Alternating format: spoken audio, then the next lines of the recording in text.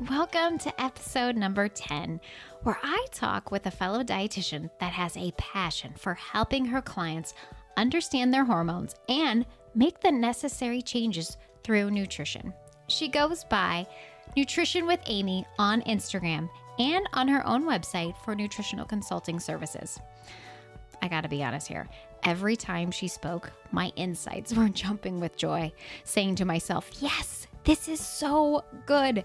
She clears out the clutter in the nutrition world and fad diets and using food as a way to cure the body for certain ailments.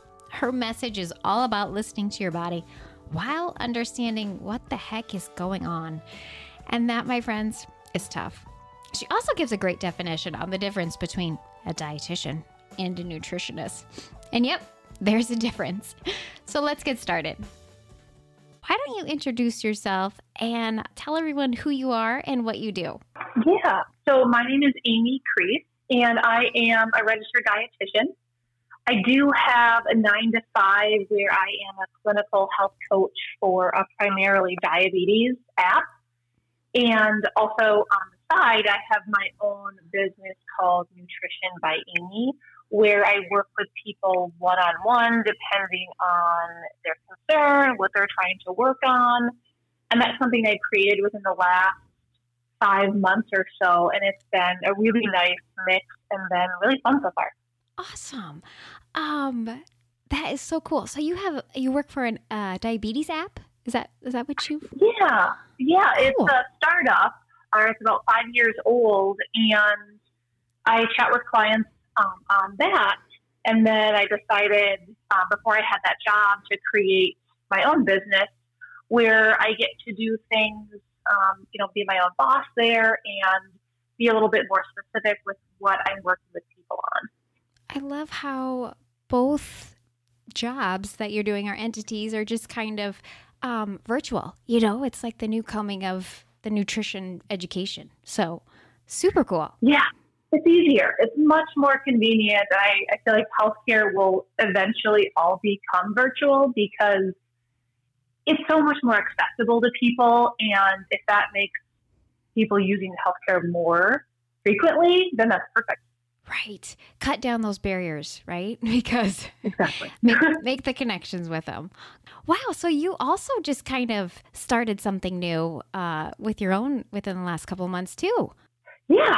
I have been thinking about it for a while, and COVID happened, and I thought, well, I have a little bit of extra time on my hands. I'm at home a lot more, so might as well take the plunge. That's right. And I think what really won me over for you is your reel where you have So Fresh and So Clean, and you're cleaning the foods. Oh, gosh. I don't watch those again too often. You make some great reels too, by the way. You're funny. I did actually spray a little bit of the cleaner on the ice cream container. Oh my gosh. But that's fine. That's okay. That's fine. That's okay. It was real. That is so funny. Yeah, you definitely have a good sense of humor that you can see in social media as well. But you also give great information, sound nutritional advice. I love it. What's your favorite postings that you like to have out there? Oh, that's a good question. I always love talking about thyroid health and stress or cortisol as far as hormones go. It's always been a passion of mine. I previously have had a job where I worked in lab testing, and so I got to see all of these numbers, all this information as it relates to the thyroid and cortisol regulation. And I became a super nerd in that. And so whenever I get the opportunity to do a post on the thyroid or talk about cortisol, I soak that right up. Yes. That is one of my favorite things too that I see with your posts because it just breaks it down. You give good tidbits of those information on telling everyone the basics and why they need to know it. So I get a lot of questions about people wanting to get their labs checked. What kind of labs should they be getting if that is something that they want to get checked? Yeah. So it really depends on the person because labs it's hard because you can go to your doctor and ask for so many. And then there's always which ones does insurance cover and whatnot. So if I were to say lab that everyone should get tested, I would say getting the thyroid tested. And there's multiple markers within there. I think I have a post somewhere where I talked about 5 or 6 markers that I recommend people getting tested at least once, just to get as much information as possible. And then next time, if they were to get something tested, it would be less of those markers, just the ones that are out of range. But when it comes to thyroid, the most common test that people get done is something called the TSH. And it's the speakerphone. That's what's telling your thyroid how much thyroid hormone should you be producing, how hard should you be working. But it only gives a little bit of insight into the thyroid, where we want to actually see, well, how much of those thyroid hormones is your body making. And so it's that speakerphone, that TSH that we want, but we also want the actual thyroid hormones as well. Okay, good.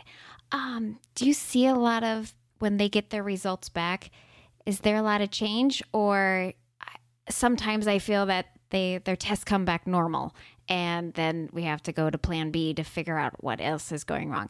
Do you see many clients have a lot of changes within their test results? It depends. I'm looking at someone's lab from a dietitian's perspective, not from a doctor's perspective. So I use a narrower range when I'm looking at them, because I'm going to be picky. I want them to feel as good as possible, even though it might show up within the clinical range, and the doctor may say, oh, it looks good. I'm going to be picky and see maybe it could be better. We could optimize it. And so a good amount of people, I will see some of their numbers off.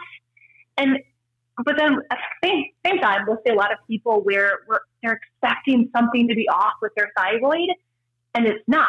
Yeah. And they're kind of stuck. Well, I'm gaining this weight. I really thought it was my thyroid.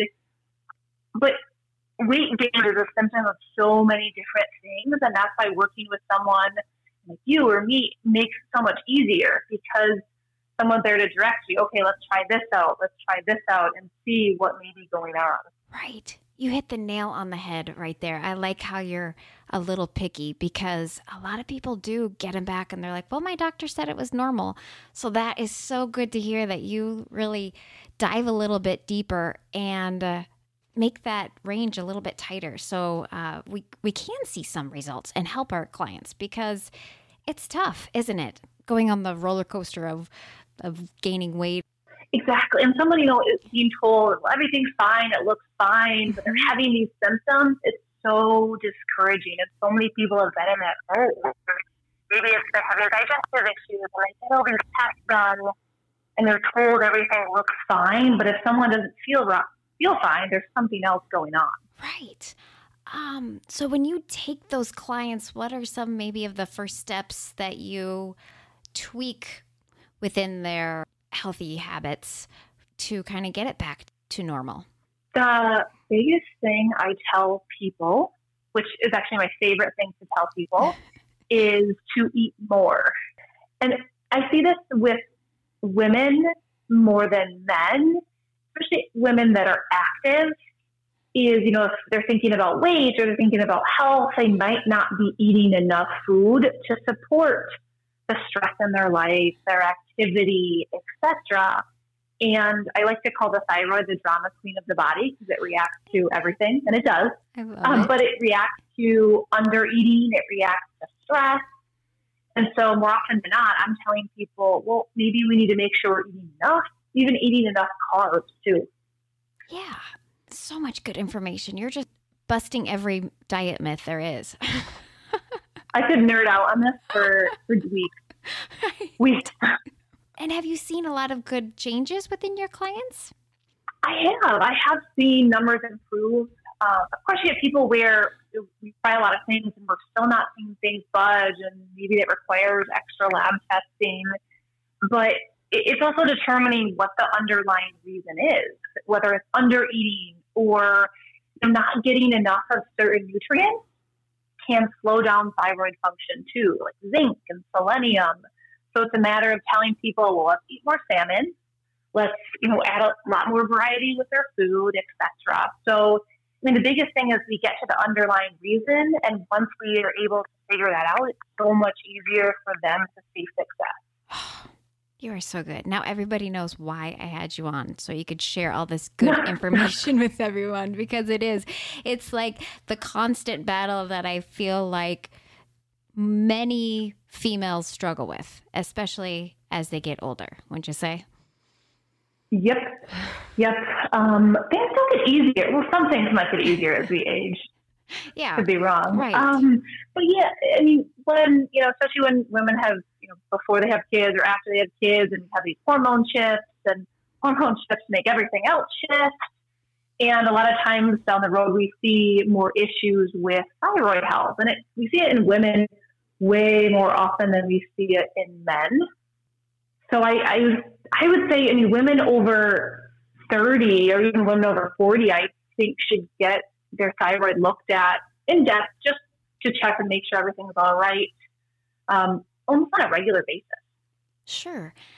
And, there's a lot of other factors besides food that kind of play into different keys of changing it up or down too. So probably changes a lot as we age. Exactly. Yeah. Stress will fluctuate. We just bought a house last week. Okay. And my poor husband, I joked to him that my poor thyroid's probably suffering. My stress levels are going up and down, and it's been a lot. That stupid drama queen in your body that is just making a mess of everything else. Ugh. Yeah.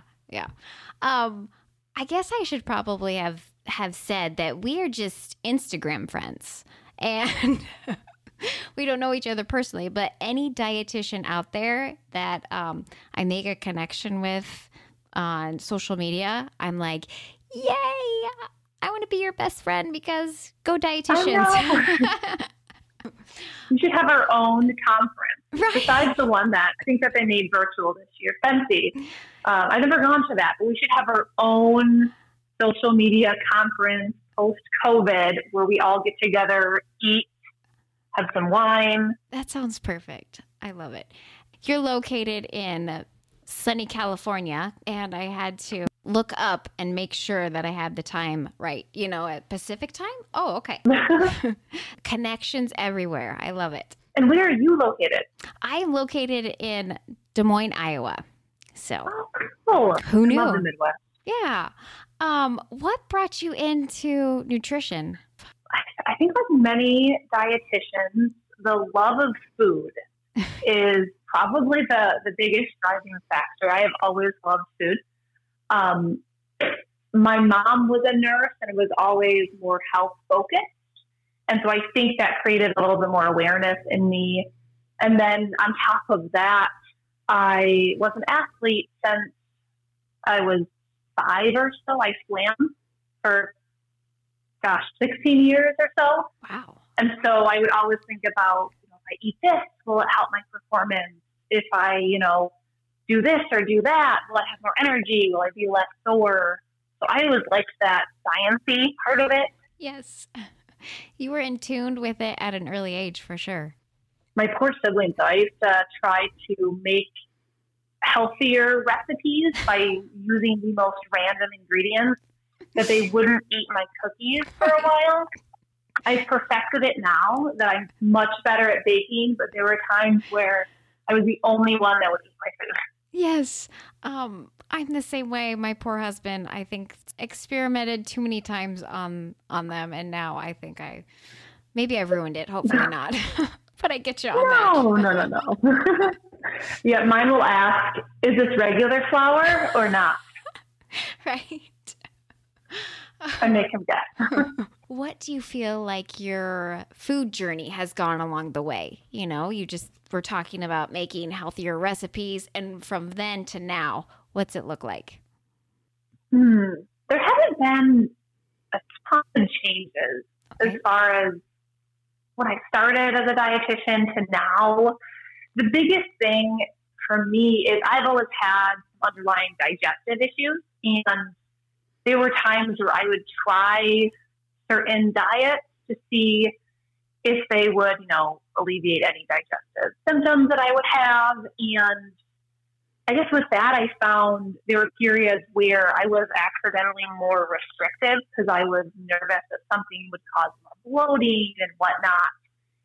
And I kind of learned the last couple of years that not being as worried about the symptoms and eating pretty much everything has actually helped a little bit more. Symptoms aren't 100% resolved, but I find that going on a more restrictive, like a low fiber or a high fiber diet does not work well for me, that it's more encompassing even more food groups. And I found it just works for me. Wow. Yeah. You're figuring it out as you go. That's interesting that as you pull out the range of the foods that's the key for you. Yeah, I love food too much to limit certain things. So, you go online, even as a dietitian, I mean, you see it. There's so much information out there that sometimes you question, like, should I be on this particular way of eating because someone said it really helped with bloating or whatnot. And then you might be open to trying that. And then you realize, well, we're all different. We all respond to different foods different ways. And so, no one should really eat the same. So true. Just with like gluten-free, that was kind of a fad almost where everybody thought, oh, I need to be gluten-free. Gluten's bad. But that was for people who were not able to tolerate gluten. And so that was kind of a big thing. You have your leaky gut, bloating that I see information that you post on. And those are kind of becoming like trendy words too, aren't they? Yeah. And I always get some responses when I post some of the more, I guess, controversial things too, because I'm so in the middle about everything. Like nothing is black or white. Some people going gluten-free for like certain autoimmune conditions, fantastic results. For someone else, avoiding gluten is the last thing that they need to do. And so it's just a matter of understanding there's all these things out there and all these hot terms, these fad diets, but it's not going to work well for everybody. It might work well for someone, and that's fantastic, but it's not going to work well for everybody. So true. And that's why I think it makes our jobs a lot harder, because it's not a clear-cut black and white. There's a lot of gray where, this hasn't been studied enough, or this doesn't work for this person, or we kind of sometimes retrack our steps in recommendations we've had in the past even too. It's just ever changing. And some days I don't know, it's a lot. And I know it's a lot for other people when they're looking at nutrition, because there's so much out there, whether it's an influencer or a registered dietitian or a nutritionist, which those are different, by the way. So, yep. Oh gosh, I know. Do you want to take over and tell everyone what the difference is? I would love to. Okay. I probably talk about this once a week to friends or family. Okay, great. So, the term nutritionist doesn't have anything behind it. Doesn't have anything to back it up. Anyone can really say, I'm a nutritionist. Whereas to be a registered dietitian, there is a 4-year degree required that's in nutrition. There is a long and really expensive internship with, I don't even remember how many supervised hours within certain aspects like clinical, community. That's about, 10 months to a year. You have to pass boards, a specific exam to then get that credential of registered dietitian. And where I think you and I see a lot on social media or on Google is people that are nutritionists, but maybe don't have any background, or it's $100 certificate that they got from an online class that's not going to cover everything that we covered in, 5+ years of nutrition school. So it gets kind of dangerous because it's hard for people to tell, a dietitian versus nutritionist. I could call myself a nutritionist. And so, sometimes I say dietitian and people almost get confused and they'll call me a nutritionist instead. So it's almost like we should take that term and just keep it to ourselves and become nutritionists, but then no one else can call themselves that. So hard. Let's see. Yeah. Oh, you did such a good job on that. Yeah, it is so hard. Do you go by RDN, registered dietitian nutritionist, or do you just keep with the registered dietitian, RD? I don't mind adding letters to my name, but I think I usually go with RD. Yeah. It's tricky. Kind of sounds redundant a little bit too. It's like adding a random word. And I think Instagram, it has me titled as a nutritionist because I don't think you can say dietitian. Yes. It's so tricky. Does California have licensure? They do not. Okay. I wish they did. I was in Minnesota before this, and they did require licensure. Okay. What were you in Minnesota for? So I'm from Wisconsin, and we both lived in Minnesota for many years. Oh. It was just about a year ago that we thought we've done our time in the snow. Let's go live in California. Oh, good. Well, you're a Midwest girl too. Yay. That's awesome. Love the Midwest. Did you go to school in the Midwest? I went to Penn State. Okay. So East Coast. Nice. Whoa. All over. I've hit it all. I've hit every coast. So how long have you been in California then? Just about a year. Okay. How do you like it? The weather is, I like waking up and it being sunny 99% of the time. And you still get the weather shifts. I'm embarrassed to say, but I've had to wear really fuzzy warm socks at home. And I have a rice bag that I heat up in the microwave and hold on my lap because it's 50 degrees in the morning. And I don't think our apartment has any insulation. So it feels like 50 degrees in the apartment. Oh my gosh. 50 degrees is like, woohoo, I can put my light jacket on, Not the heavy one. We've lost our Minnesota coat. We've lost it. Yes. I'm sorry to go off on a tangent on there with that, but you're fine. Yeah, there's definitely a big difference from dietitian to nutritionist for sure. We are also nutritionists is what we want to say, isn't it? Yes, we can call ourselves that, but anybody can almost call themselves that too. Right. Like the rectangle square thing. Oh yeah, that's a good way to put it. So good. Is there any other tidbits that you want to share for us? I guess the one that always comes to the front of my mind is people listening to their bodies. And it's something that I don't have any kids, but kids are very good at. They know when they're hungry. They know when they're not hungry, when they're tired. They're really good at listening to those cues that their body is going to give them. And as adults, we kind of lose track of that. And the best advice I can give anyone is listen to your symptoms, listen to your cues. If something feels off, investigate it. Find a professional, whether it's weight related or energy or digestive. No matter what it is, it's a valid symptom. And I always think it's worth investigating. And often it may be a simple shift in food, stress, or sleep. But, a lot of times I don't think symptoms are validated enough or listened to. If someone's really, really tired, that's a sign that something's going on. Yes. I think that would be my biggest one. Oh, that's a good one. Just the other day, my kiddo, I think my 8-year-old was, she didn't finish something. I can't remember what it was exactly. It was something like sweet and yummy. And I was like, you're not going to finish that? And then I thought, yes, eat like a kid again. She's full. Her body's telling she can't have it. But I feel like as adults, your mind makes the decision more so of like, I need to finish that serving of ice cream or whatever it may be. So yeah, listening to your body should know. Kids are so smart. Yes.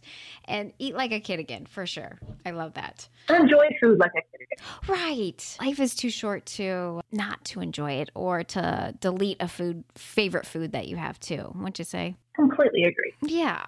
Us dietitians, we like to eat too. We're not the food police. Amen. Can you tell everyone where they can find to connect or follow you?